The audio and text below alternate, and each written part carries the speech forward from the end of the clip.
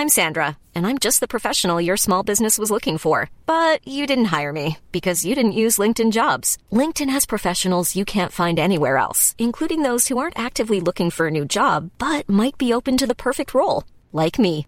In a given month, over 70% of LinkedIn users don't visit other leading job sites. So if you're not looking on LinkedIn, you'll miss out on great candidates like Sandra. Start hiring professionals like a professional. Post your free job on linkedin.com/people today. Milford sets off upfield. He wants a speedster to run onto it. He might be the quickest. Oh, he kicks ahead. And now Corey Oates will come. Oh, Oates with the one-handed pickup. How about that? Asako in behind them. He's confused. He didn't know whether to kick or whether to run. He takes the latter option. Jermaine Asako will score. Wow.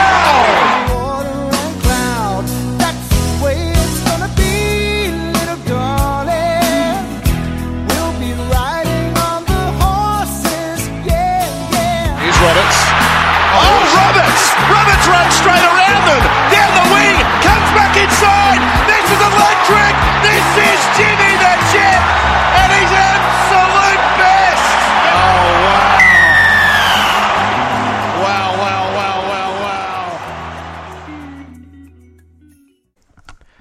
Hello Broncos fans, and welcome to 3-week late episode of Broncos Weekly. It's not a Cowboys review, unfortunately. It's a bit of a Dragons review. It's a Roosters preview. It's whatever we feel like it is. Anyway, as always, I'm Mitch, and we're joined down the line by our good friend Simo. I'm Rusty. Oh, how you going, Simo? I'm pretty good. I thought we were just here to talk about the Cowboys win and then the Knights losses. You know, yeah, we were.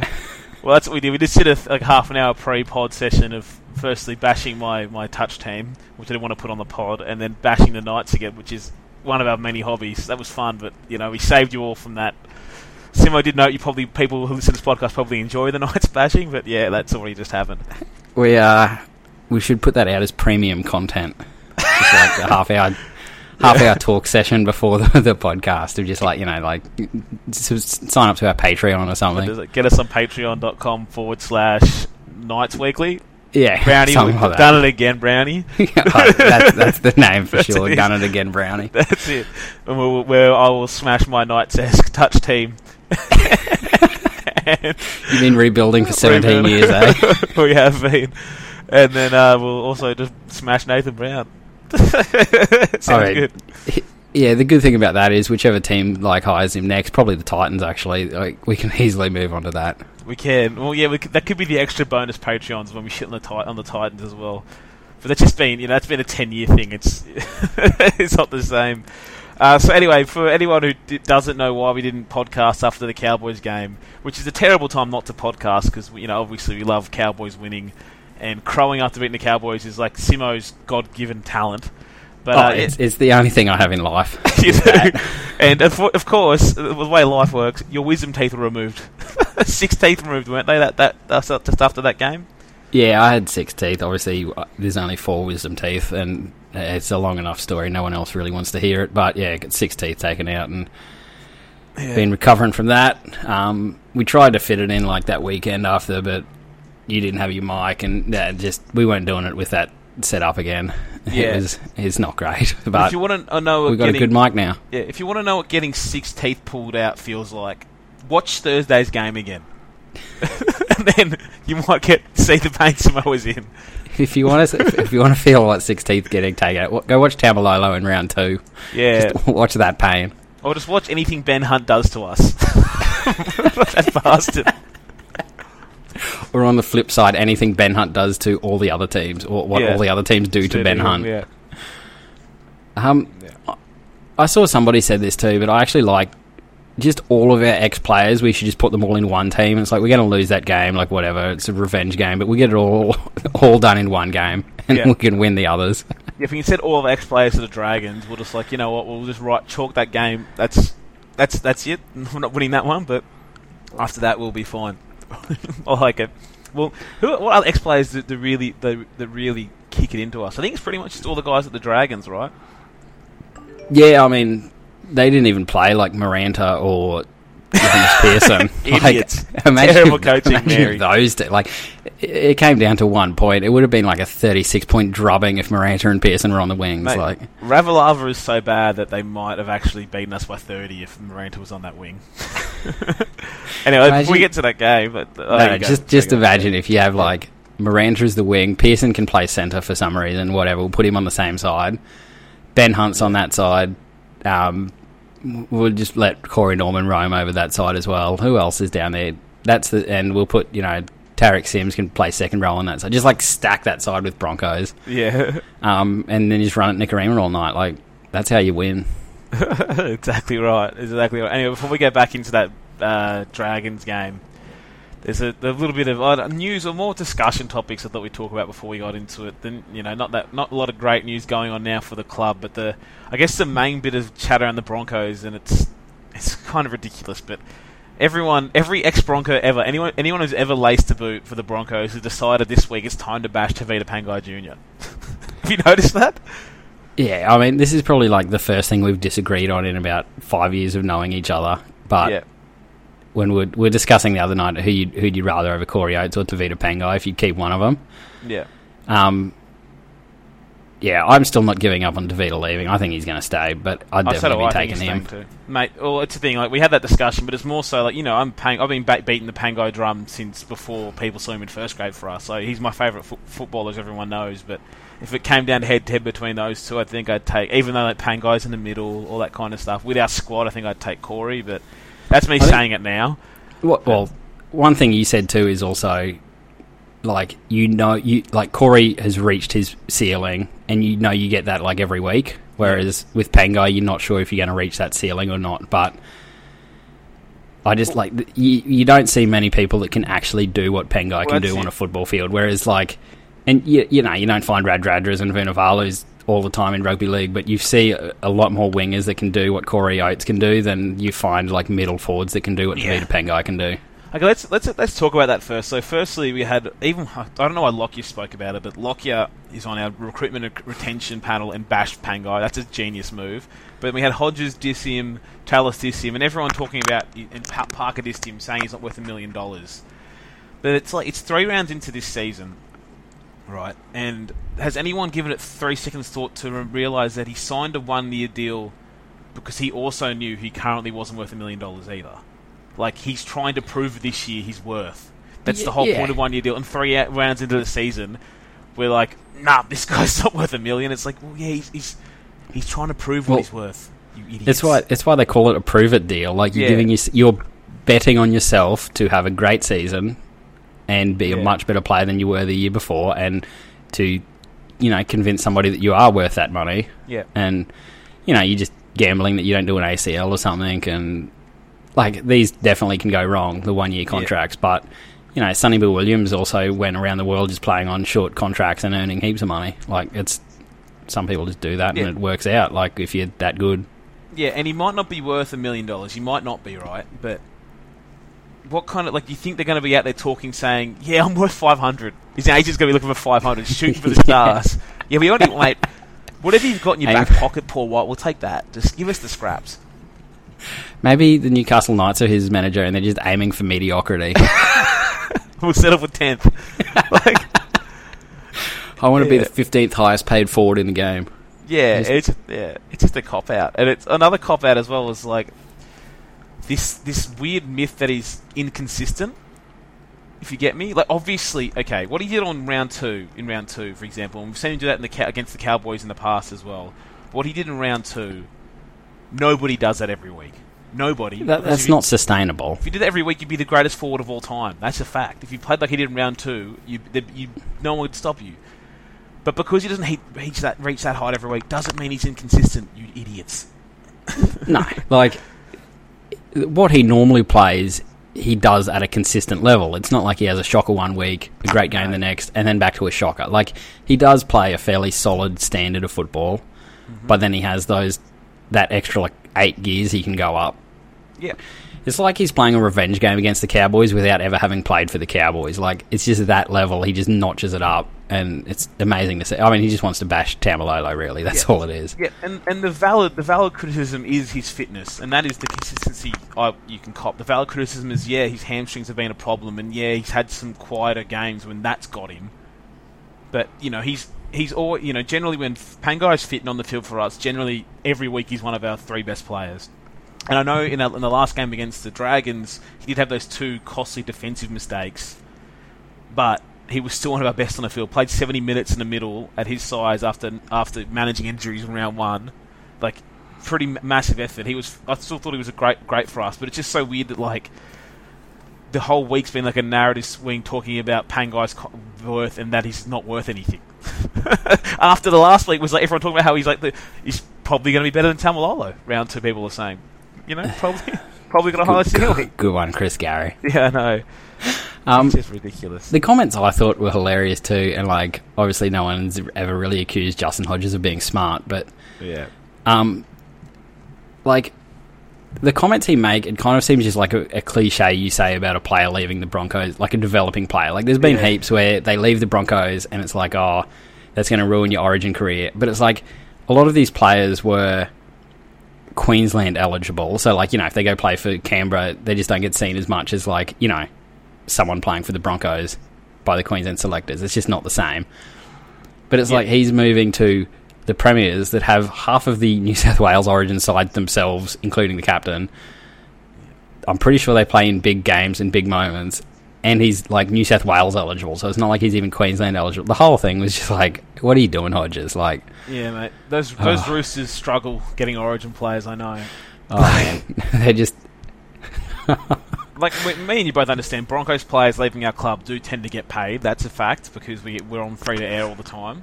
We're a team that gets a lot of coverage and whatever. And it does dent some Origin chances leaving the Broncos.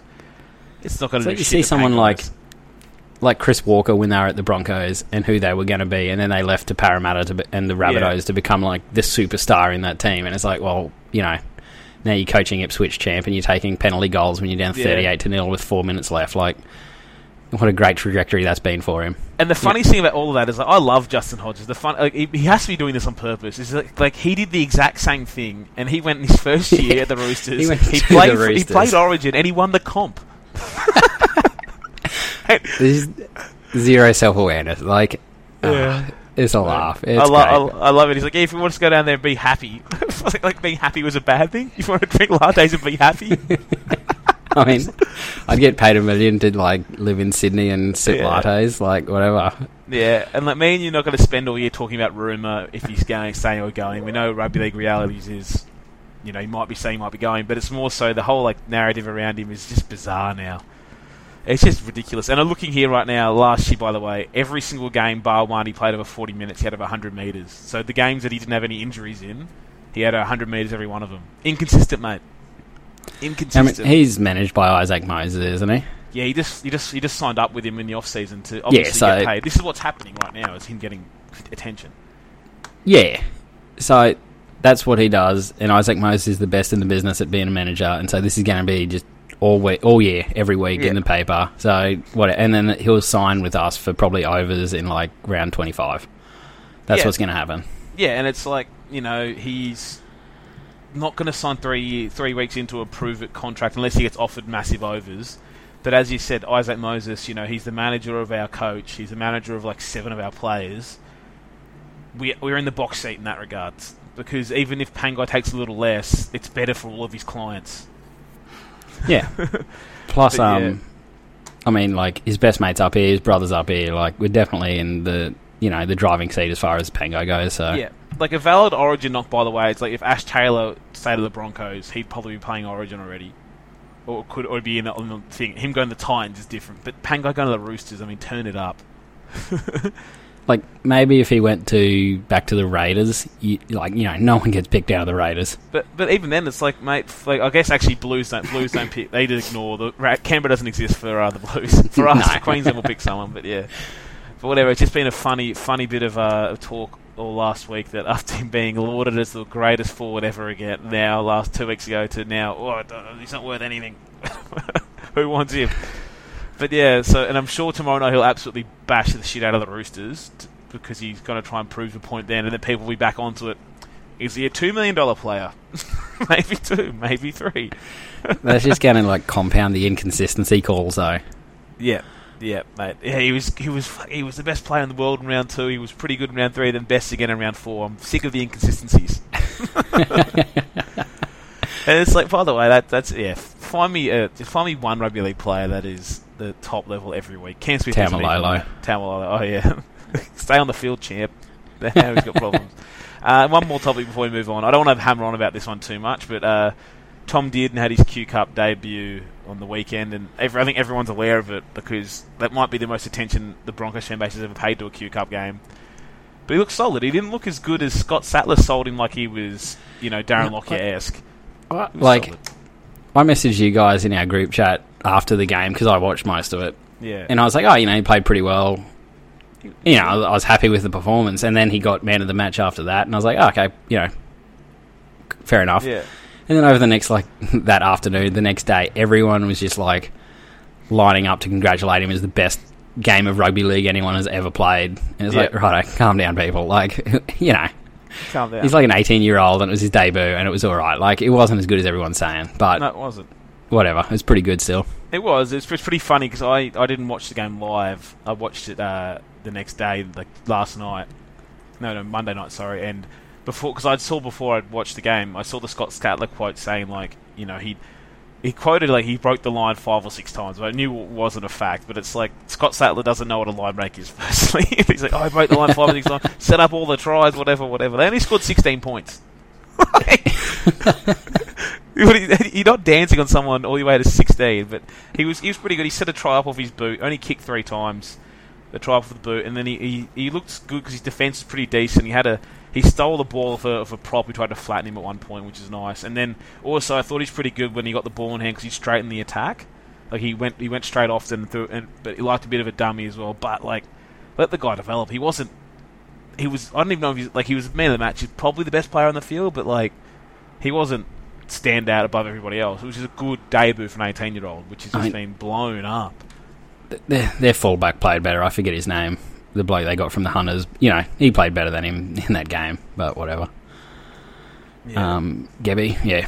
Exactly right. Gebby's he's awesome, mate. I'm a big fan. He's only been in Australia for 4 games, and he's killing Q Cup.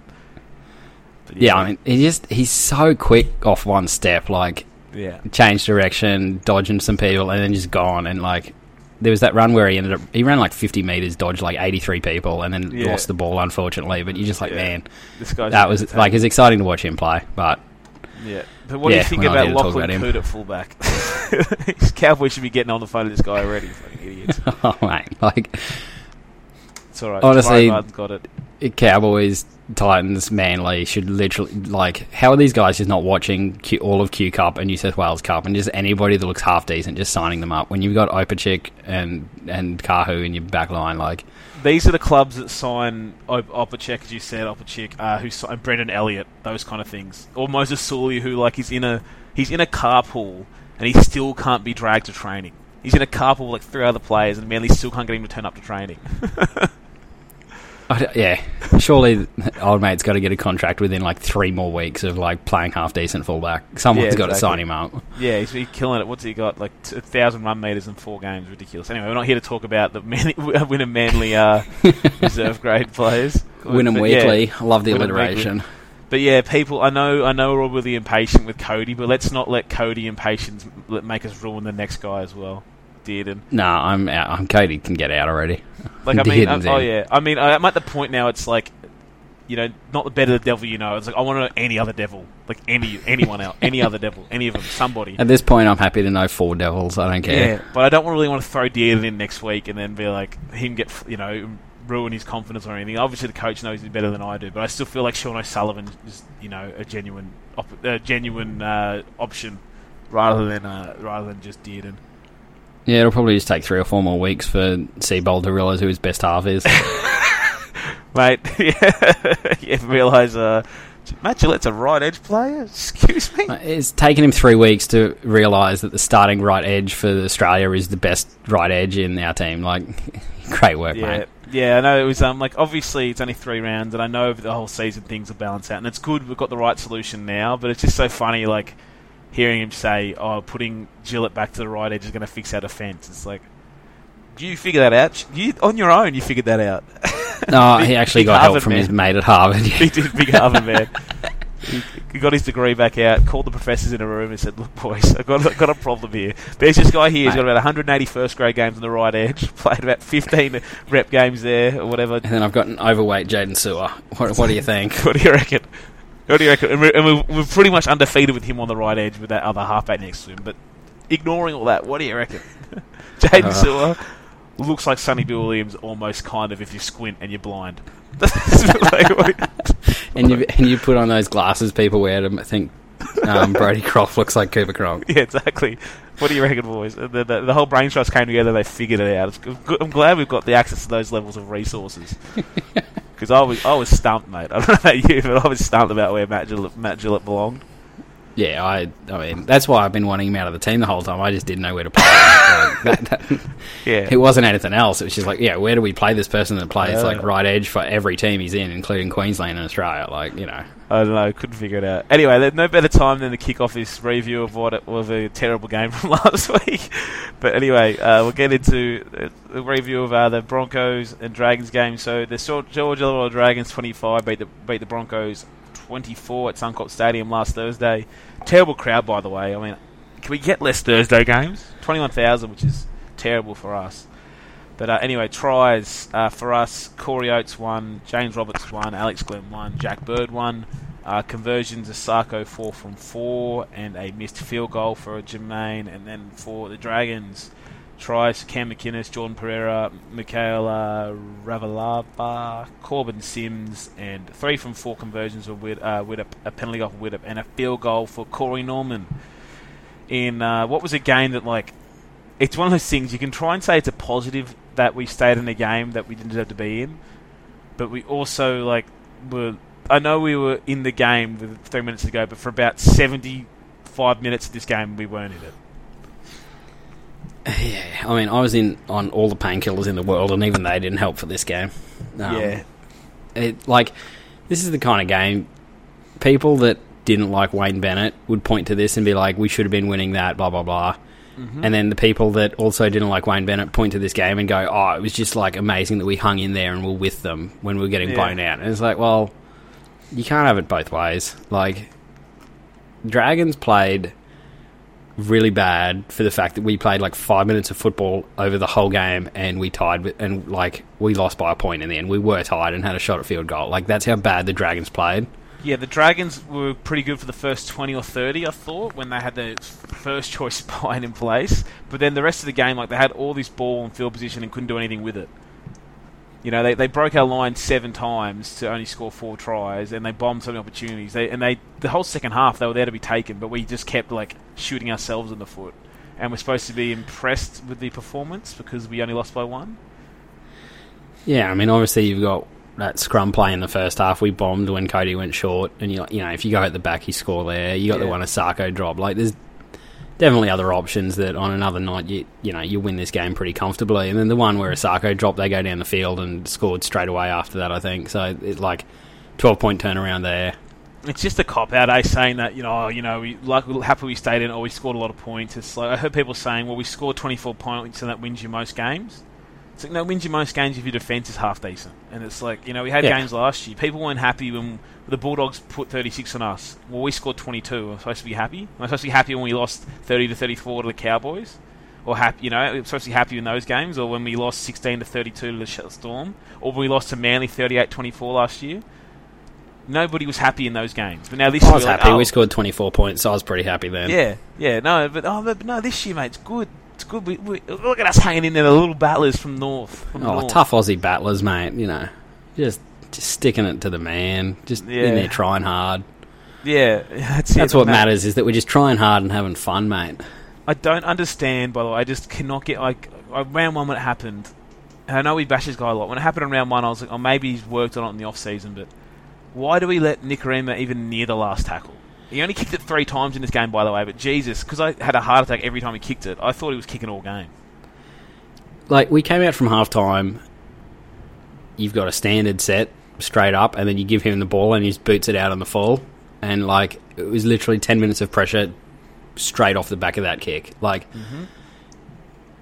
I just like, for a man that went to Harvard and should know things, I just don't get how there's just so much basic stuff here that the team just doesn't get. I just don't get it. It makes me so frustrated.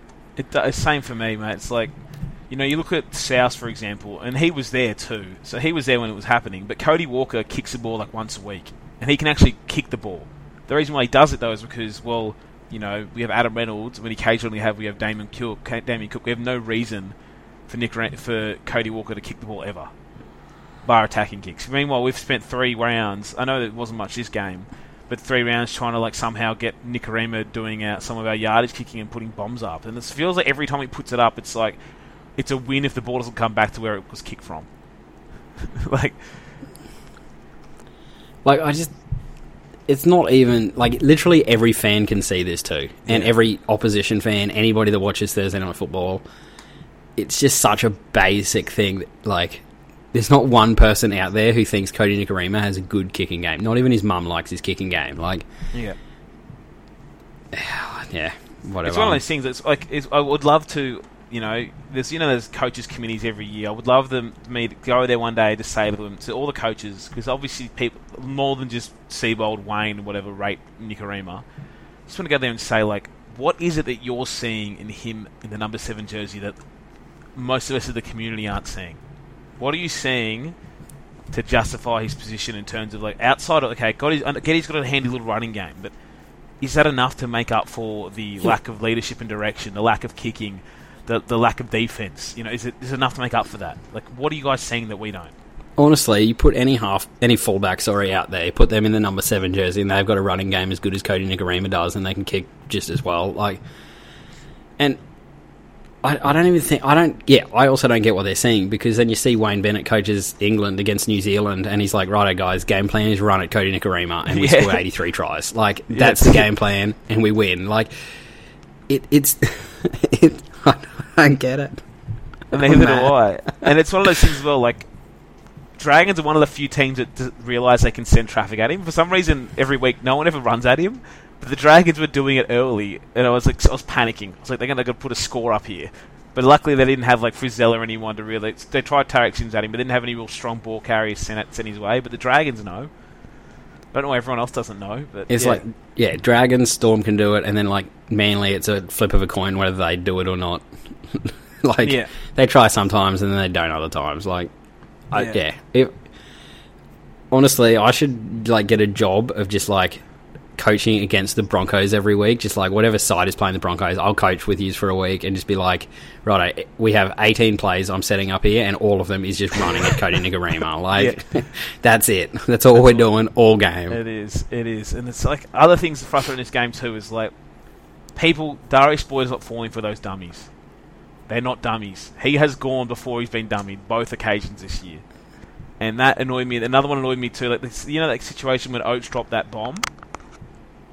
Like, Oates is, like, screaming back, like, at full pelt just to get there on the full, while Boyd just watches him from the back, like, oh, you've got it, mate. Like, that's Darius's ball.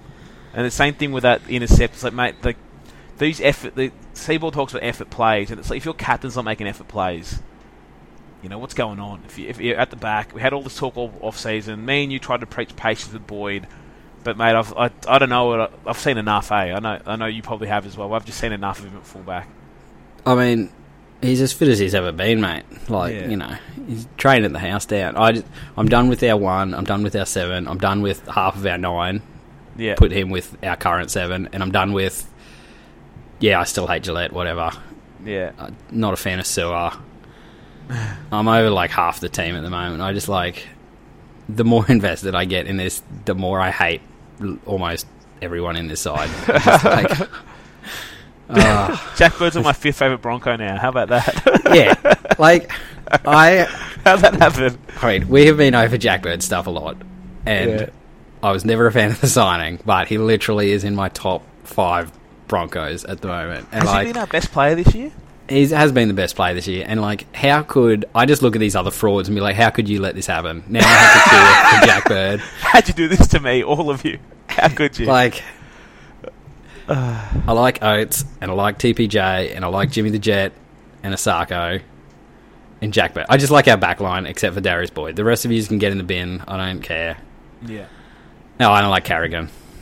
Yeah, but like it's one of those things. Like the Bird and Oates look great on that left edge. But like Darius at fullback, I know he's not making his bad mistakes he has in other weeks, and he's actually other years, and he is running the ball back a bit better than he had been in the past, and he's still making more meters. But it's like there's nothing going with him in attack anymore. Like when he gets in that link play, the sweep play, he's not drawing anybody in. He's just throwing the cutout instantly, and then just like in defense, I know that try McInnes went through. Like Darius is shorter odds to stop him than not, but mate, take the guy with the ball. The guy in support was a prop. Like smash the guy with the ball, grow a pair. And the same last one, hit the prop when Osava Solomon had dummied you. Just I don't know. Do something. Do anything. But yeah, and then it's just one of those things. You look at my one's not performing, my seven's not performing, and then let's blame Milford for everything else. Then idiots everywhere. But, Jack Bird though, like. Is this the first time we've had a decent centre inside Corey Oates? Yes, it is. Like Reid was the best centre we've had there for a while. Like, Moga had a good year, but he was allergic to passing to Oates. But Bird has made the right call in almost every backline play. Like he hasn't forced past Oates. Hasn't had the situations like we've had him before where like someone passes to him when he's like almost over the sideline already. Haven't had those, so that's been good. But I think Bird's been pretty good there. Yeah, that's like just watching it. Yeah, he does the pass when it's there, but. If there's nothing there, he just takes the tackle, and it's just like Moga seemed to like spend half the year, and everyone was bashing him for not passing, and then he's like, "Well, I'm just going to pass in every situation." He's like, sideline, And my other big bugbear is the bench rotation again. Like, I mean, classic Seabold though. Like round 2, he got it right. And, he won as well, it helped. But he got it right in round 2. Then in this game, so if you haven't paid attention to the rotation in this game, as I said earlier, Pangai played 70 at prop, which I think is too much, by the way. And no coincidence he made it two sloppy defensive errors with that. But anyway, he played 70 at prop, which is weird. And then you had Matt Gillett did the usual middle stint at the start. Thank God that's over. Then he came back on the right edge. So he came back on the middle, went to the right edge with 20 minutes to go. But we took off, with 10 minutes to go, we took off one of the other middles. I forget who it was. That's it. So Gillette went to the right edge, and then Jaden Sewer came on. But Bird played, I don't think people noticed, Bird played like lock for the last 10 minutes. And Tony Staggs played left edge. And then Flegler only played 20 minutes this game after killing it the last game. So it's like, what's going on? This isn't the right solution either, but it would work better than what he's currently doing. He's just like everybody gets 20-minute stints, and like we just rotate alphabetically. Yeah. Like it would work better. It's just I don't get it. I'm trying to clear my mind and saying, you know what, the first 3 games are now gone. We've got Lodge back. Gillette's going to the right edge. I'm trying to clear my mind and say we're going to get it right from here, but like just come like. You're supposed to, if people plan these rotations, and without injury, generally you stick to them, or if someone's performing exceptionally, you change the rotation. But it's been like every game we've had a different edge back rower play next to Nicarima. I don't know how you expect him to defend well like that, but it's like Sewer was a back rower round 1, and then Fafita was the back rower round 2, and then Gillette was the back rower for half of round 2, while Fafita was for half of it, and then Sewer was a bench middle for 2 games, and now Tony Staggs is coming on at centre while Jack Bird plays in the middle. Like, what? What? Like, how are they supposed to get... It's the same problem when we bashed Mary before this week, how he's just moving his team around so much. How are they supposed to get better working together if you change who's inside and outside each player every week? Yeah, whatever. Well, anyway, let's move on to the match preview, hey? It was one of those games, like, at the end, we had the chance of winning this. Osako shouldn't have taken that shot at field goal, but also the pass from McCulloch was terrible. Like, I don't mind Osako taking it because normally he's going to nail that, and even though everything else was wrong with it, like, you'd still kind of count on him to just smack that over. He still pounded it. He's 20 metres out. McCulloch took 3.5 years to get into dummy half and took even longer to throw the ball out of dummy half. Yeah. It was straight at the ground. Like, just everything was wrong with it. And the fact that you take, 2 more plays and they don't actually have time to have a shot at the other end. Yeah, that's it. And straight after the game, I was like, I mean, I didn't mind it as much because you're like, whatever, you're pretty much in front, and Osako is going to bang that over 99 times out of 100. Yeah. So you're going to win, but still, you just... Oh, mate. As much as that should happen normally, you just like... If you play 2 more plays, you go 20 metres out the kick, and you just... One more you take all the risk out of kicking it dead. Like, there's no risk there anymore. Yeah, exactly right. And then at the end, in the last set of the game, we had bogged them down the first 2 or 3 tackles. And this is another situation. We had this last year. Our players have to be smarter. When James Graham had that good run right and he got to the 50-metre mark, give a penalty away. Legitimately. Hold him down.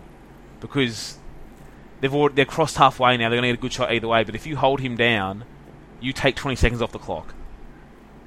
They would have one tackle if they kicked for touch to have a shot, and that gives yourself the best chance. Instead, we let them have 3 good play the balls in a row, and they got a clean shot from Norman with no pressure on him. So you just got to be smarter, guys. Situationally, like once Graham had a great run when he took him back upfield, like, okay, let's hold him down. We'll cop a penalty. But it was this thing. They didn't see anyone was managing the clock, and this is the whole thing we talk about. There just doesn't seem to be anyone managing this team sometimes. Obviously a different team, but we should hire whoever is the field goal coordinator for the Raiders, because they can set up for a field goal proper. Yeah, I mean, I feel like obviously we've had some banging field goals, but it's always been the field goal's been a good field goal. It's not been a great setup. It's not a good setup. Whereas the one they set up for this last week, and like everyone knew the field goal was coming because they set up for it like 3 plays earlier. Yeah. And so, but it was still probably the best setup I've ever seen. And there was another one against the Eels, I think, last year, where Hodgson just dummied and, like, the whole line sprinted past him and he just, like, scored a try. And it's like, these guys know how to set up for a field goal. Or, honestly, like, set up that play. On that tackle then, as you just mentioned, Macca should have dummied and gone, by the way. When he got there and it was a slow little play the ball, because the marker's already going past him to block Osako. Yeah. Chew another 10 metres off. Like, that's, again, something smarter hookers do. Especially if you've got plays left. Yeah, you would have got a great quick play the ball to exactly the next tackle. And 10 metres further down, or you score a try, but like, that's it. At worst, you gain 10 metres, you get a quick play the ball, and like, other people in our team can pass a football. McCulloch's not the only one that can pass a football to someone's feet. It's just one of those things, with how long was left, I know tackle 3 field goals usually pretty good, but taking it that time, it was like we were giving them a full set. No matter if we missed, we left more risk in it than we should have. We should have soaked more clock, taken another tackle or maybe 2, and then given them way less time to get back downfield. We gave them, 50 seconds or whatever left on the clock. They had time to run a full set, which they did do. It's very much like we've talked about this with Ben Hunt's kicking game before, but it's like they've looked at how to set up for a field goal in a vacuum, like on Wednesday afternoon or whatever at training, and they're like, if you can, kick it, like, going for it on the 3rd is a great option because people aren't fully aware of it or whatever. Like, you know, and that, like, in a vacuum, that there's some logic to how to do that. But there you're is. Like, you know, it just seemed like Ben Hunt's kicking game where he's like, oh, kicking early is good. And so then he would just do that with, like, regardless of the game situation. You just, like, it's good. Like, that's good in a certain situation. Like, you got to have more thought go into this than just, like, thinking, oh, okay, we'll set up for a field goal on the 3rd, and then, like, this is how we're going to set up for a field goal 2.5 days before the game happens. Yeah, and it's one of those things, like, it's almost like it was any other time left on the clock, 2 minutes left on the clock, 30 seconds left on the clock, it was a fine option. But at that particular time, like a minute on the clock, that was when it was wrong. Because you're leaving if you miss just exactly a full set. You're not giving yourself any time to get the ball back. And, like, if you kicked it at 30 seconds and you missed, they have 30 seconds to go the whole field. They're not doing it unless they pull off a miracle. But that was it. Was like, got to be a bit smarter, boys. And I wasn't, like, when they were lining up, I wasn't happy for it on 3rd either, because I looked at the clock myself and I was like, fuck, if he misses this. Because it was a big field goal. It was like 35 metres back. Yeah, it was at least 30. Yeah. I know he can smack him, but still. Again, another thing, if Mac is, like, any quicker, and if he throws a ball not to his feet, like, he just bangs that over, like, it's easy. Yeah, That's easy, yeah. McCulloch, yeah. I'm trying to... Anyway, let's move on to the preview. We've whinged enough about this game, because it's quite funny. I'm actually really confident tomorrow night. But classic Broncos, eh? It is. It's classic, this Broncos. So anyway, move on to the preview of this game. So on Thursday night at the bloody SCG. The SCG we have to play at. Anyway, the Brisbane Broncos take on the Sydney Roosters. It's our first ever game at the SCG. And anyway, the history between the two sides, it's 51 games, 30 wins to the Broncos, 19 to the Roosters, and the Roosters in 2 draws. And last year we won both the fixtures in similar fashion of like no one gave us any chance. Well, we turned up for that game. But yeah, let's go through those team lists, Simo. Rightio, at fullback is Darius Boyd, probably half the time. The other half time he'll be wherever he wants to be. Over on the left side, we got to change here. So Corey Oates and then... Oh no, sorry, changed on the other side. Corey Oates and Jack Bird over on the left. Tony Staggs is coming in for James Roberts, who is injured, and Jermaine Asako. Anthony Milford, 5'8", and Cody Nikorima will be playing the other half of the game that Darius Boyd isn't playing at halfback. Matt Lodge comes back, and Joel Fangawi are the front rowers with McCulloch, second row of Alex Glenn, Matt Gillette, and then TPJ is the lock. An interchange of Jermat Shibasaki, Jaden Sewer, Thomas Flegler, and David Fafita, and reserves Carrigan and Fensom. Okay, and for the Roosters, we've got the laid out today of Rio Hargraves. If you didn't hear, peace out. Anyway, fullback James Tedesco. On the left wing, Daniel Tupou, and the left centre, Latrell Mitchell. On the right, we've got Joseph Manu and Matt Ikuvalu. The halves, Luke Keary and Cooper Cronk. In the forwards, so the front row is now Zane Tedavano and Siwa Takiyaho, with Victor Radley at hooker, with Jake Friend also missing this game. And the back row, you've got Boyd Cordner on the left edge, Mitch Orbison on the right edge, Isaac Liu at lock, and on the bench, Lindsay Collins, Farmusili, so Puasa Farmusili, Angus Crichton and Nat Butcher. And with the extended bench, Sitili Tupunia, I don't know how to say that one, sorry, and Sam Virals, who's a hooker. So that's how it's named, but I would not be shocked to see them do the shuffle of Mitch Orbison to centre, Manu to the wing, and then Crichton to start on the right edge, just because of how bad Ikuvalu was last week against Corey Sivo. Oates. Yeah, so Corey Oates is going to be there. Corey Oates will murder him. But yeah, that's how they're named.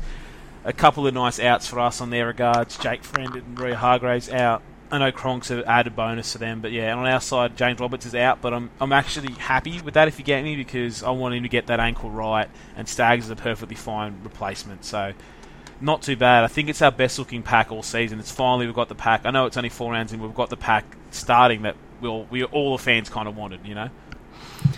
Yeah, I mean, not to get too high on Staggs, but our whole centre's like 1, 2, 3. I'm happy with all 3 of those. Like, it's not really a huge step down to me. Like, obviously Staggs is not as experienced, but when he's come in, he's always done a really good job. He's strong as. Like, you see him all the time just fending off people and doing what he wants. So, you know, if you're going to have someone missing and get their injuries right, you'd rather that be at the start of the season. And then, you know, Staggs is not a bad replacement there. Yeah, I mean, we saw last year when Roberts was carrying this Achilles injury, we didn't get many more of those explosive plays of, like, you know, drifting across field and cutting through a gap that wasn't really there, or what he did to Latrell Mitchell, you know, early in the season last year when he skinned him twice and ran the entire field. Like those plays weren't happening. We still get, like, things that happened last week can happen with these Achilles. He's still the fastest man alive, but the explosion isn't there. Yeah. So I'm happy. I would love him to get it sorted because, yeah, come business end of the year, he's a game breaker for us, as we know. And we know now we have Staggs. It's not like we're playing Opacek or somebody coming in. Staggs is our backup centre. He's good enough. He's performed almost every time he's hit the field. So I'm pretty happy with that decision to rest him. Yeah, I mean, you want a fit Roberts for the end of the season because tries, yeah, they can just make things out of nothing happen. I mean, people think it's all luck, but that's what he does, you know. Yeah. Wasn't luck when he did it for the Titans. Yeah, I did laugh at that. Actually, it's one thing I want to mention for last week. When people put down the Broncos tries were lucky, I agree the Ravalawa try when Ravalawa dropped it and we scored was lucky. I agree with that. I agree the last try was lucky because we would have popped his shoulder out. The James Roberts try was not luck. That is what James Roberts is paid to do. He does that every few weeks. That's not luck. That's skill. Okay, there's a difference. He caught the ball, picked the kick out of the air, stepped the guy in the same movement, and went the distance of the field. That is not luck. If it was luck, other people could do it. I mean, you see probably once a game or so people intercept a kick like that. Yeah, but they just don't have the speed, and they get tackled 5 metres, 10 metres down the field. Like, his speed isn't luck. That's what you buy him for. And, you know, if you got that speed, you score a try there instead of being tackled 10 metres down the field.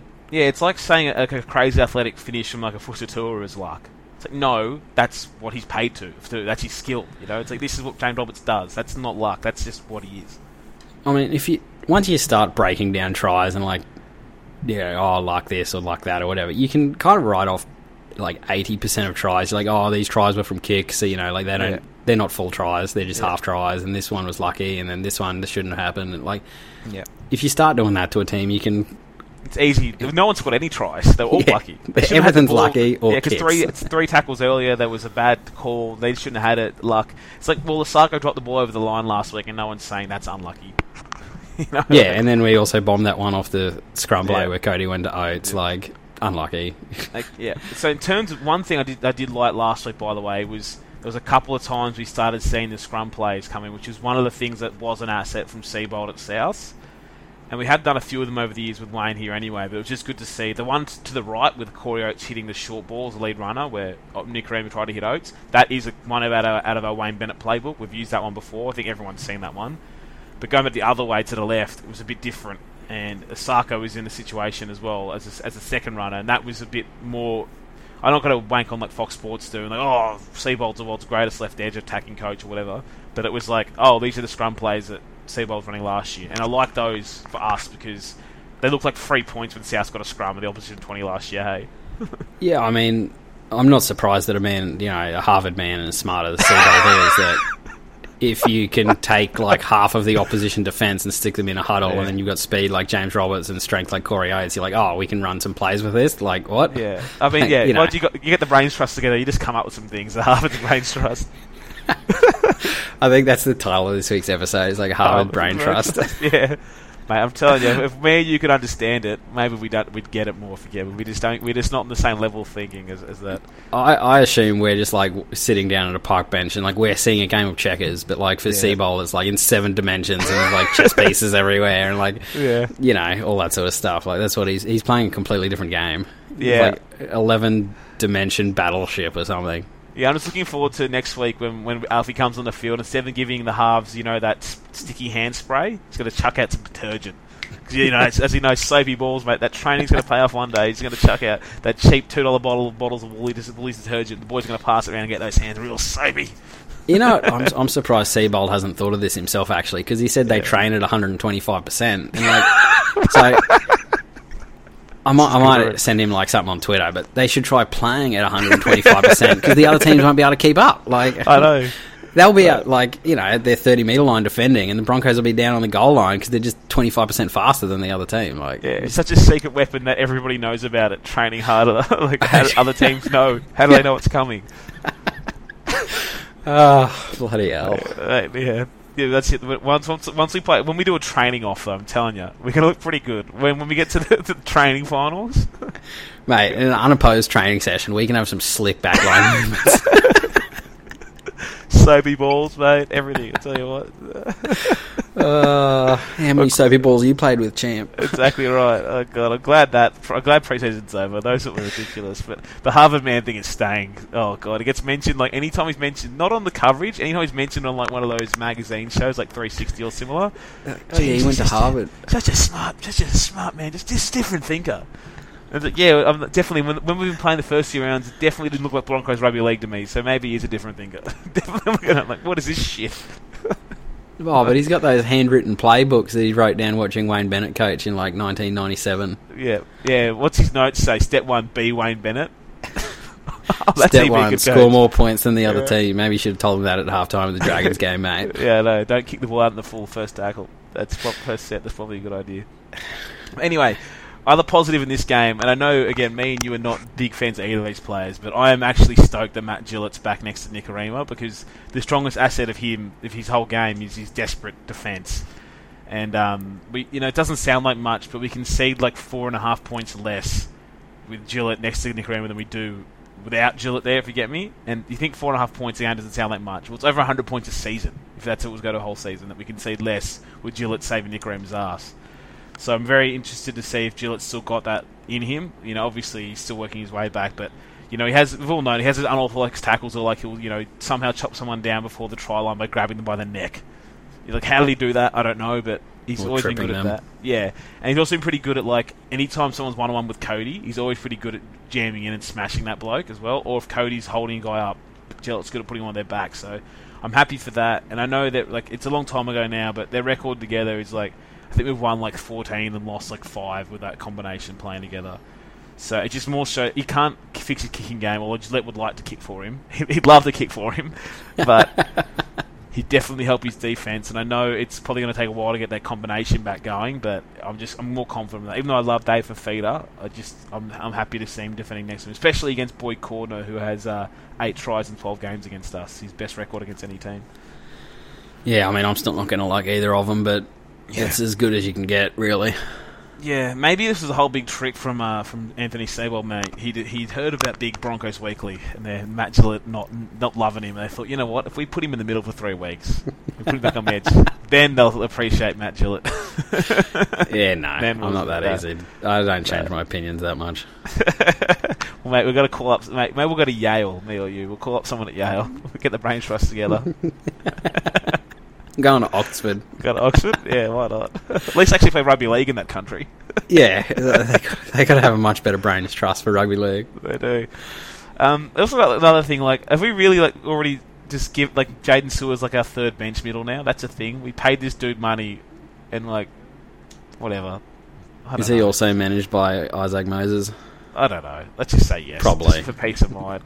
Classic Isaac Moses move, though. Get someone paid, a useless player. Oh yeah, just like he's looked solid in the middle, right? He actually had last 2 games, he's been pretty good there, but it's like, did we not pay this man to be an edge back rower? And like, after 1 game, I know I'm happy with the decision. Just like where he sits now is the best spot for him in our team, but it just doesn't make any sense that like we just didn't let him go. If you get me? I know. Like, by the time we signed him, we already knew Fifita was better than him in that position too. So like, it made no sense at the time, and it makes less sense now. Jesus, mate, I tell you what, if we could just, you know what, I might cop Pangai leaving if we can let all the Moses guys go. So we've got... that's not going to happen, you know, like, that's why Moses got Seibold into the Broncos. So Jordan Kahu's one of them, he's already gone. Cody Nikorima is another Moses guy. Sewer's a Moses guy. Gillett's a Moses guy. McCulloch's a Moses guy. And then the ones, Glenn, Turpin, and Lodge are the other ones with TBJ. So what you're saying is someone just, like, and I'm not telling anybody that listens to this to go murder anyone, but if something happened to Isaac Moses, like, you know. Yeah. I mean, the rugby league landscape would be better for it. That's all I'm going to say. I'll say, but yeah. Man, I forget like just how many of our players he's got. Has he got Isaiah Parisi? He must have Parisi. Like, just surely he's got Parisi. There's no way Parisi came to the Broncos unless Isaac Moses did it. Like... Like, credit to the man, he's the best in the world at what he does. Like, the 3 best people at their jobs ever is like Wayne Gretzky, Donald Bradman, and Isaac Moses. That's the level he's at for managing. Like, yeah, how has he somehow got like all the Broncos back rowers and got them all to stay there? Is it not better for him to have them separated? He's like, no, I'm having all the back rowers. I've got Glenn and Gillett and Sewer, whatever. Keep them all there. I mean, you're going to see the move soon enough because they'll get overpaid. Like, the whole spine did at the Tigers, you know, when he had all 4 of them and they were all off at the same year and they all got paid. And it's like, you know, we're not going to keep all of it. Like, it's better for him to have less players at one club, like to spread them all out because he'll get paid more. Yeah, exactly. So he had all the spine everyone knows, but he only has Luke Brooks and Matt Eisenhuth left at the Tigers. He had like 10 of the Tigers at one point, and they got rid of those pretty quickly. Yeah, so I think we'll see a few move on soon enough. But anyway, I'm actually reasonably confident in this game, though. I really think, like, again, Pangai turns up all the time anyway, but that middle of Lodge, Joel, and Pangai is what you want to see starting. We know Pangai fires up for big games, and also this whole Roosters thing probably gets him going, so be it lock where he belongs. And then especially without JWH, and, like, Jake Friend's not the world's greatest player, but he's still a decent hooker, and he can make 1,000,000 tackles. So, like, without those 2 there, and then our middle, you know, you're liking that look. Mate, if we lose the battle of the middle to Zane Tedavano, Siwa Takiaho, and Isaac Liu, pack it up. Like, those are good players, but if Lodge, Joe, and Pangai don't dominate the middle of this game early on, and also haven't got Jake Friend steering them, like, if they don't dominate the middle early on, what's going on here? Yeah, no, agreed. Yeah, I have got a little concern about conceding tries off kicks in this game. We somehow haven't conceded one off a kick yet this year, but we've been bad for it in the past. But Cooper Cronk's back, Tupou on the wing, it's going to happen. Yeah, Cronk's back, and they've also found a way that they're actually kicking to Tupou on short sides now, rather than the big sweeping kicks from Cronk. You've had a couple of occasions, you've had Kiri kick on a short side to him, and what ends up doing is if you go down a short side, there's no time to set blockers up. So they found a way to get Tupou free, and I love Asako. He probably had his first bad game for us last week. He's been brilliant for us, but Tupou is going to get higher than anybody else. He just always has proven that. Especially if you've got the running start. Yeah, exactly. So that is a bit of a nervous area, that side of the field. But hopefully on the other side we can run over Ikuvalu. I am disappointed. I'm disappointed we're not going to get to see Jimmy the Jet bathe Latrell Mitchell again. Oh, but mate, Latrell fended him that one time 3 years ago. Yeah, and then Jimmy the Jet smashed him every other time, but that one time, bloody hell. But yeah, it's going to go to fan thoughts. You reckon? I don't know. Anyway, I'm still reasonably confident. Just tries off kicks scare me. That's my biggest fear. They're luck, though, Simo. If we count the scoreboard on luck, we're sure to win. Yeah. Oh, and one more thing before we move on. One final comment. I know one thing I bagged about last year, how the Broncos allowed too fast of a play the ball. Even though we've lost the first 2 or 3 games, one of the good signs of the Seabowl, we have the 3rd slowest play the ball so far. And it's getting slower that we allow. So that's good. Let's start slowing the ruck down. We'll probably get away with it a fair bit too, because it'll take a year for the refs to realise that we're not the same team anymore. Yeah, everyone always knew we had the fastest play the balls, and we never really got penalised for that, obviously, because we had fast play the balls. And now it's like, let's get away with it for a while. We'll get away with it. This is our year, mate. We got Matt Gillette on the right edge. We're sure to win. Oh, mate, can he just start kicking for Cody? He'll do it. He loves to do it. Just do it, Gillo. We're going to be feeling great about this game, and then 2.5 minutes in, Cody's putting a midfield bomb up from his own 30. Yeah. Darius has caught he's barely chased a kick and got tackled 5 metres out from our line on the first set somehow, and then we make it up to 40 metres out on the last tackle. And pass back 15 metres. And then Nick Raven kicks it into Tedesco's chest 40 out from their line. You're like, oh, that was fun. Oh, I hate my team. Anyway, let's go into fan thoughts, questions, or whatever you've got there in front of you. Rightio. I'm just going to skip the match thoughts from the game. I think I'll just do it when I want to, and when we win games. Yeah, flat track questions, mate. Yeah. But we got the obviously the questions from the thread, the post we put out this RV. So from Cameron, he said, "Are there any decent commentary alternatives to the clowns at Channel 9? I've tried listening to music, but you missed some calls or injury news, and I can't afford Foxtel, thanks." Have you tried being deaf? That's a good alternative. Have you tried taking a steak knife and just piercing your eardrums repeatedly? Exactly. I mean, KO is a good option. I don't know, it's cheaper than Foxtel. I don't know where people's money budgets are for watching football, but KO is always a good option. That's why save the financial advice for our other Patreon podcast, Simo, please. We should get advertised, but they probably won't sponsor, because I do a cheap deal with my brother and someone else, so we split KO that way. So it cost me about $8-10 or something. But yeah, I mean, music over Channel 9 definitely. I usually just have the sound down fairly low and just don't really listen to it. It's just more the game's on.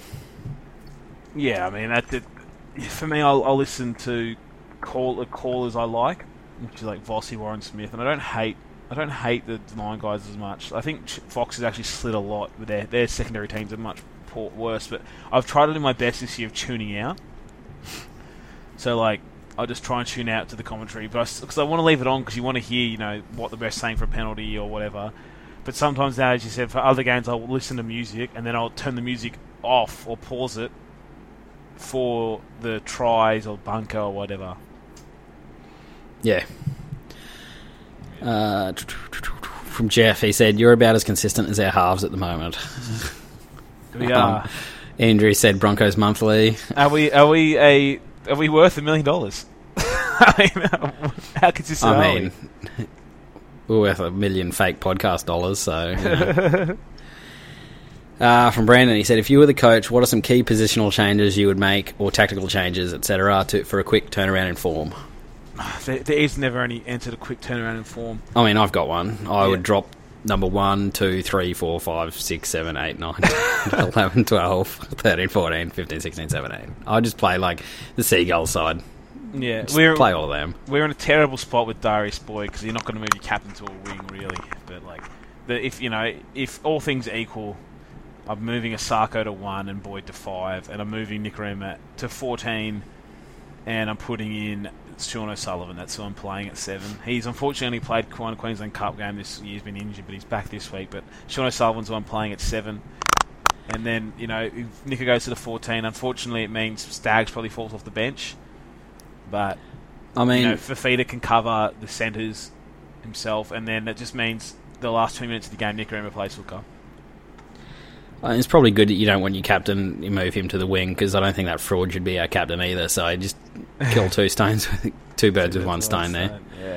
Yeah, I mean, pretty much the same. I just don't get for how many handwritten notes Seabold's taken on Wayne Bennett's game plan. Like, we just haven't gone back to what was really successful in 2015 with Macca and Nico playing one role in the team. Like, I get people are like, oh, there's only 8 rotations or whatever, but it just works so well. Yeah. And I'm especially surprised because how well Damien Cook worked for the Rabbitohs. I would have thought Seabold would try to be able to get some of that. Yeah, I mean, Macca is a pretty good hooker for the first half of every game because the game is more physical and it's played more through the middle. But as the game opens up, as we see in some of these, like for example, the set you mentioned when you slated to play the ball for the field goal, it's like, mate, we need some advantage taken of these faster play the balls we're getting. We need some better service or someone who's looking around the ruck more. So Nikorima, we've always been on that bandwagon that I like the Macca Nico hybrid hooker. Yeah, maybe we should get Macca down to the beach and do some beach sprinting. Maybe we should. Maybe we just get him to the NFL Pro Days, mate, and get his top 40 time falsified like Val Holmes is. 4.50 or whatever it was. Yeah, sure you're as fast as AJ Green, mate. Yeah, absolutely. From Stephen, he said, do you think it's a case of second year syndrome or the yips from the Iceman? Nah, it's just one bad game, mate. And he was good in round 1 and round 2. He would be fine. I don't even think he was bad in this game either until he got concussed. I think he should have been probably taken off the field then. Yeah, you're right. After that point, he made a couple of mistakes. Great, but he was fine till then. But I'm not surprised he made a couple of mistakes when his head was probably feeling inside out. He's looking really confident. After that period, not. But every other game, I've really liked how hard he's carrying the ball back. He's always had that in him, but he didn't always cut it back hard last year. He's really hitting the line hard when we're returning kicks or taking those first tackle hit-ups. I'm really liking that. So, yeah, I think he's been playing quite well by the end of that game. Can he come in field and kick some downfield kicks too? When Nikorima's when we go to right to kick, and he's running there and pushing Nikorima away and just boot the ball as far as he can. I'd rather kick it dead at this point than put a beautiful bomb up from Nikorima's boot. Yeah, maybe now that we can actually defend properly, the ruck speed, we could handle some 7 tackle sets, but under Wayne, they were tries. Yeah. Lastly, on Facebook, Dale just wants a formal apology to Jack Bird. Formal? I'm not ready to formally apologise. I'm definitely ready to flip straight back on him if he has a bad game. So I'm not apologising yet. I'm not ready to apologise because I'm also about to say I'm ready to, if he has a bad game or costs us a game, I'm ready to flip. Yeah, I'm definitely happy to reverse all of my opinions on Jack Bird in 13 seconds. Yeah, you got to understand. I got my boys. I could walk in on Pangai Slim and my mother, and I'd be offering him some more lube and leaving the room. Can I get you a refreshment, sir? Anything I can help you with? We'll judge your cup your balls. The balls are good. Okay, I'll let you leave you to it. But this difference. Actually, that reminds me. There was a match thoughts from the Cowboys game, which was just amazing. Yeah. I've just got to find this, so just talk for a second or something. Yeah, here it is. Yeah. That was It's from Mr_Wars, so you know it's going to be good. Of course it was good. Yeah. I didn't even share this with you because I was hoping like you mightn't have seen it and like we could bring it up now, but then we didn't record. So he said, your woman is a strong, fertile, Broncos-loving woman, fierce and independent, and happens to have an empty jar at the game for which 3 Broncos you asking to deposit their seed for a baby turkey baster lucky dip to be raised as your own child. Who do you want? He's got gear. Pangai, Flegler and Oates. Mate, well, people know I'm a Flegler guy too, mate. Some of my boys are coming through. Other ones, not so much, but Flegler, Pangai, have always been cool. By the way, I think my favourite thing of how bad the last year and a half has been for results-wise for us, we've had tough losses. My favourite thing in the last 18 months is we don't get any more bloody when's Oates going to the back row questions. Thank God. You know we're going to get like 8 next week now. Yeah, I shouldn't have said anything, but he's the best winger in the world. He's not going anywhere. And don't bother asking that because I won't answer it. I won't read it. Yeah. We won't even podcast probably. I'll remove some teeth by option if we lose on Thursday. Righto, now over on the Twitter from Corey Goetz. He said, how special is Staggs? Do you think we are in trouble of losing him given Roberts and Bird are obvious starters? Oh, definitely we're in trouble of losing him. I mean, there's no doubt about that, but we're always in trouble of losing players. I'm not going to bother wasting too much of my time stressing about who we lose or not, really, honestly. We have a lot of talent, but definitely in trouble. I mean, there's only so long he can wait to be a starter. And what Roberts has signed for another, including this year, 3 years, and I think Bird's the same. So I don't get how there's some people that work for the Cowboys and they have a full-time job to find players, and Staggs is sitting here at the Broncos, and then you sign Opachik and Kahu. Yeah. Like, those guys... Well, Kahu had a starting contract. Like, he's been playing for ages for the Broncos. Surely Staggs is going to be not really more expensive than that. Like, it just boggles my mind that this is some people's full-time jobs, and then they're like, yeah, let's sign the guy that's injured more than not. Yeah. And doesn't know the rules around a short kick-off. Let's sign that guy.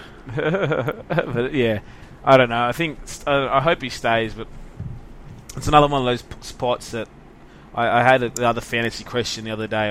One of my friends, Harry Ramage, people know of him anyway. He asked the question, you know, what would I do with the squad in terms of trying to keep Pangai and Oates? And as he mentioned earlier, I'd be trying to get rid of Darius and Cody, but it's also I'd be getting rid of 2 of our back rowers, be it Sewer and Glenn or Gillett, because then what I'd be making Staggs into is like, well, we'll be starting, you know, Fafita and Gillett most likely in the back row.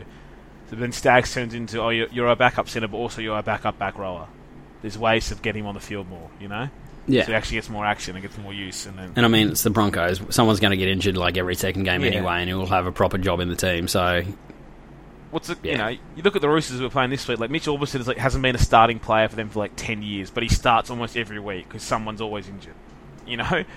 So that's it. So that's what I'd be doing, and also be putting Sean O'Sullivan or Dearden or someone at 7 because we're going to have to pay Pangai Notes to keep them, so you've got to save money elsewhere, other positions, which would be, you know, going to a discount halfback and then cutting off some of the fat we don't need. But yeah, I don't know with Staggs. I'm not predicting in 2 years. It's going to be a battle to keep him, but who knows? Maybe the club moves on one of the other guys. Also from Corey Goetz, he said, when will Seabold make the halves change that seems so obvious to most fans? Under over 12 rounds. I don't know. Like, like I said earlier, I'm hoping behind hope it happens, but it just seems to be like, I don't know what the coaches are seeing in him that we're not. Yeah. Under, I hope. I mean, I would definitely hope for under, but I just don't think it's going to happen. Yeah, I feel like it's his to unless he starts having some absolute barneys or gets injured, it's his. From Benny DTD, he said, in a perfect world, what's your preference for this year's lineup? How would it look? I think we kind of went over this a second ago, but whatever. He said for his, Asako, Boyd, Roberts on one side, Bird, Oates on the other, Milf, O'Sullivan or Dearden, Lodge, Macca, J.O., Glenn, Gillo, TPJ, Nico Haas, Fafita, Flegler on the bench. Nico Haas, Fafita, Flegler. Oh, you nailed it. No Sewer. Yeah, That's exactly what we named earlier, just making sure for Fifita, Haas, Nico, Flegler. Who are we missing? Someone is missing out from that as well, someone else. Oh, wait, no, they're not. Because I'm good. Yeah, that's the perfect 17 for me. And obviously we have the injuries, not going to be there every week, but that's my full strength side at this point. Yeah, you got to think, Sarko and Boyd, flipping them is the easiest solution to give a huge improvement to this team. It is. Instantly, you got every kick is being caught on the fall, mostly. It's being returned better. You're starting every set better. Maybe he's going to drop a bomb or two more than Darius Boyd is because he's pretty safe about that. But Darius Boyd then falls on his back and takes him 3.5 years to get up again. Yep. You're going to have a mistake or two more than Darius Boyd because he's usually pretty safe. But you're going to be better off most of the time. You are, and it's one of those things that if Boyd goes to the wing, or even vice versa, we're not the first team ever who could have their fullback and wing switch for certain plays and sets or whatever. Boyd can still get involved. It's not like he's just going to be shoved on the wing and stand out there. It's the Roosters themselves are bringing along Tuivasa-Sheck was pretty much playing. Minicello was playing fullback and defense, but Tuivasa-Sheck was playing an attack a lot of the time. We can do that as well if you want to keep Boyd involved and he's still the captain, whatever. Those things can happen, but yeah, that's just... we had patience last year. We preached patience because he was, in 2016 he was the best fullback in the world. He was the Queensland fullback too. That did happen. 2017 he started sliding, and the last year was terrible, but we gave him credit. Maybe he'll come back, but it's just been more of the same. From GM Walker _ he said more likely to happen this season. 1, Cody putting up a bomb and it landing where it intended. 2, Darius Boyd attempting a 1-on-1 tackle. Or 3, Seabold decides to use his best right edge forward for 80 minutes instead of shuffling him between the bench and starting team.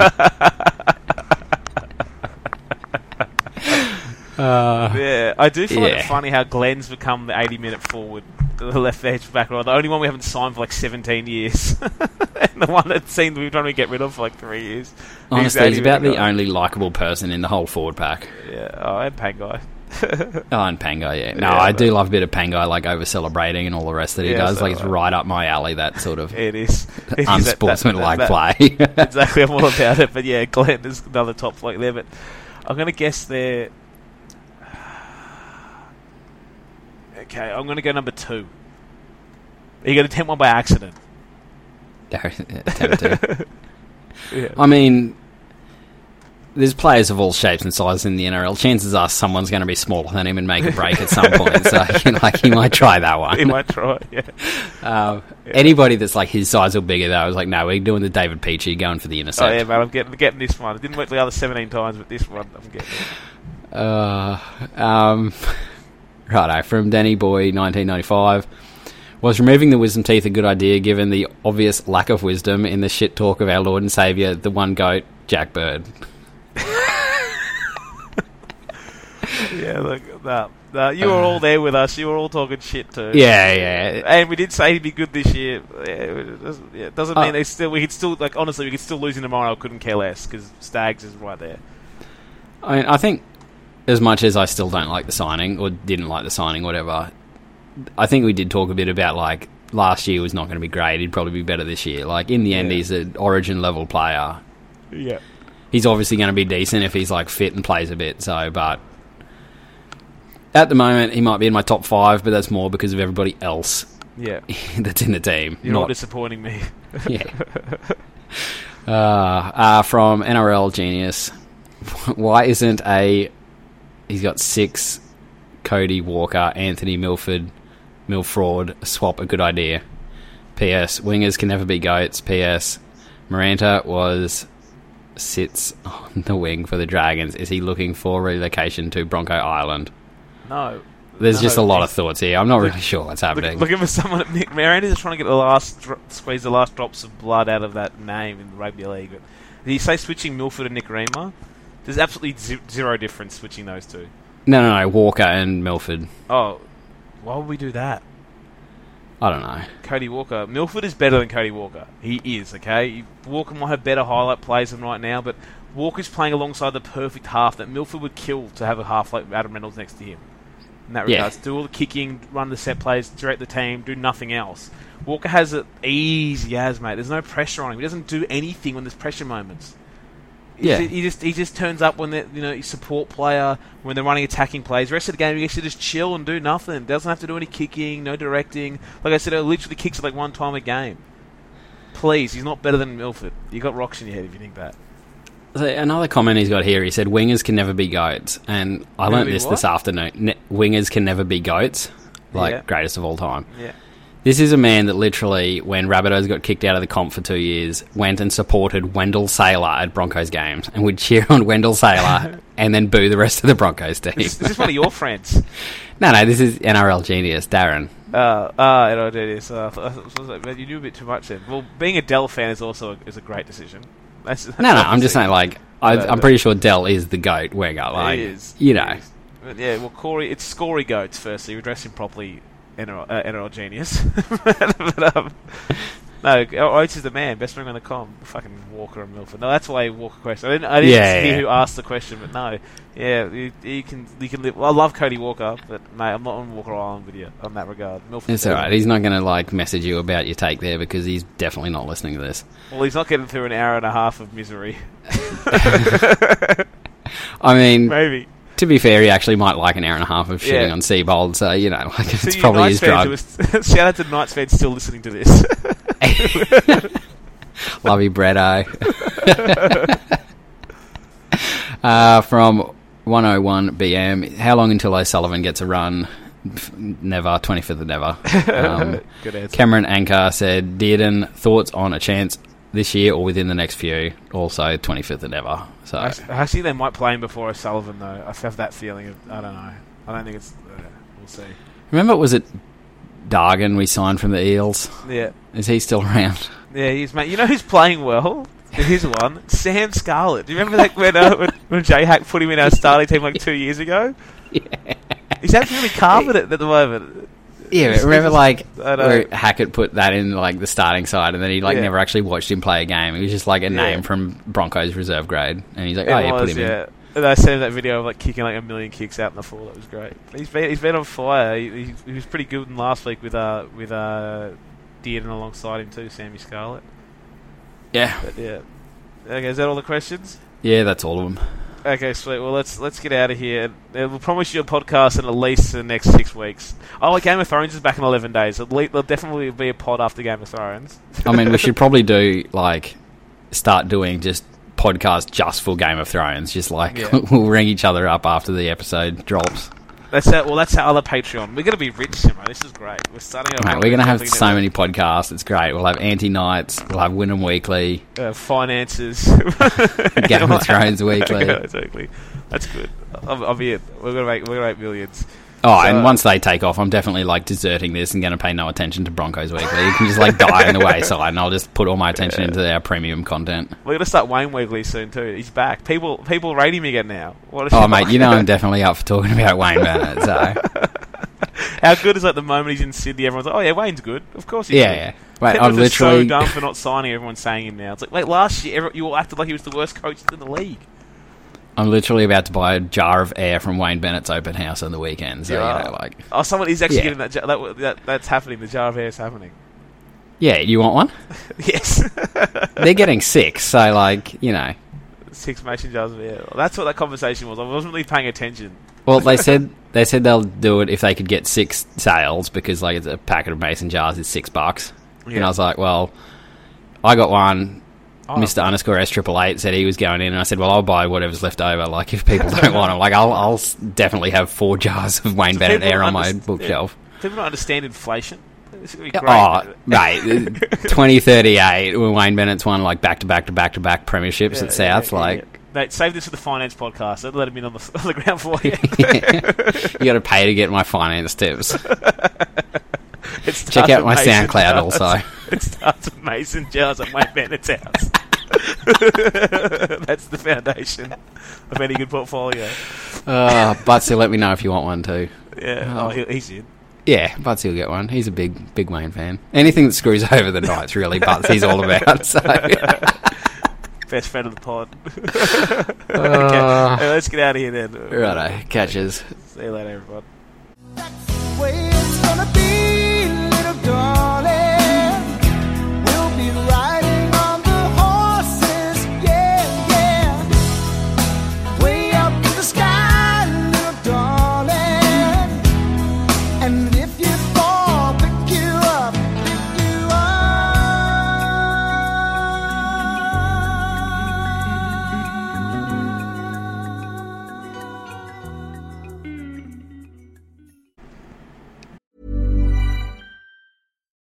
deserves the best, and there's no better place to shop for Mother's Day than Whole Foods Market. They're your destination for unbeatable savings, from premium gifts to show-stopping flowers and irresistible desserts. Start by saving 33% with Prime on all body care and candles. Then get a 15-stem bunch of tulips for just $9.99 each with Prime. Round out Mom's menu with festive rosé, irresistible berry chantilly cake, and more special treats. Come celebrate Mother's Day at Whole Foods Market.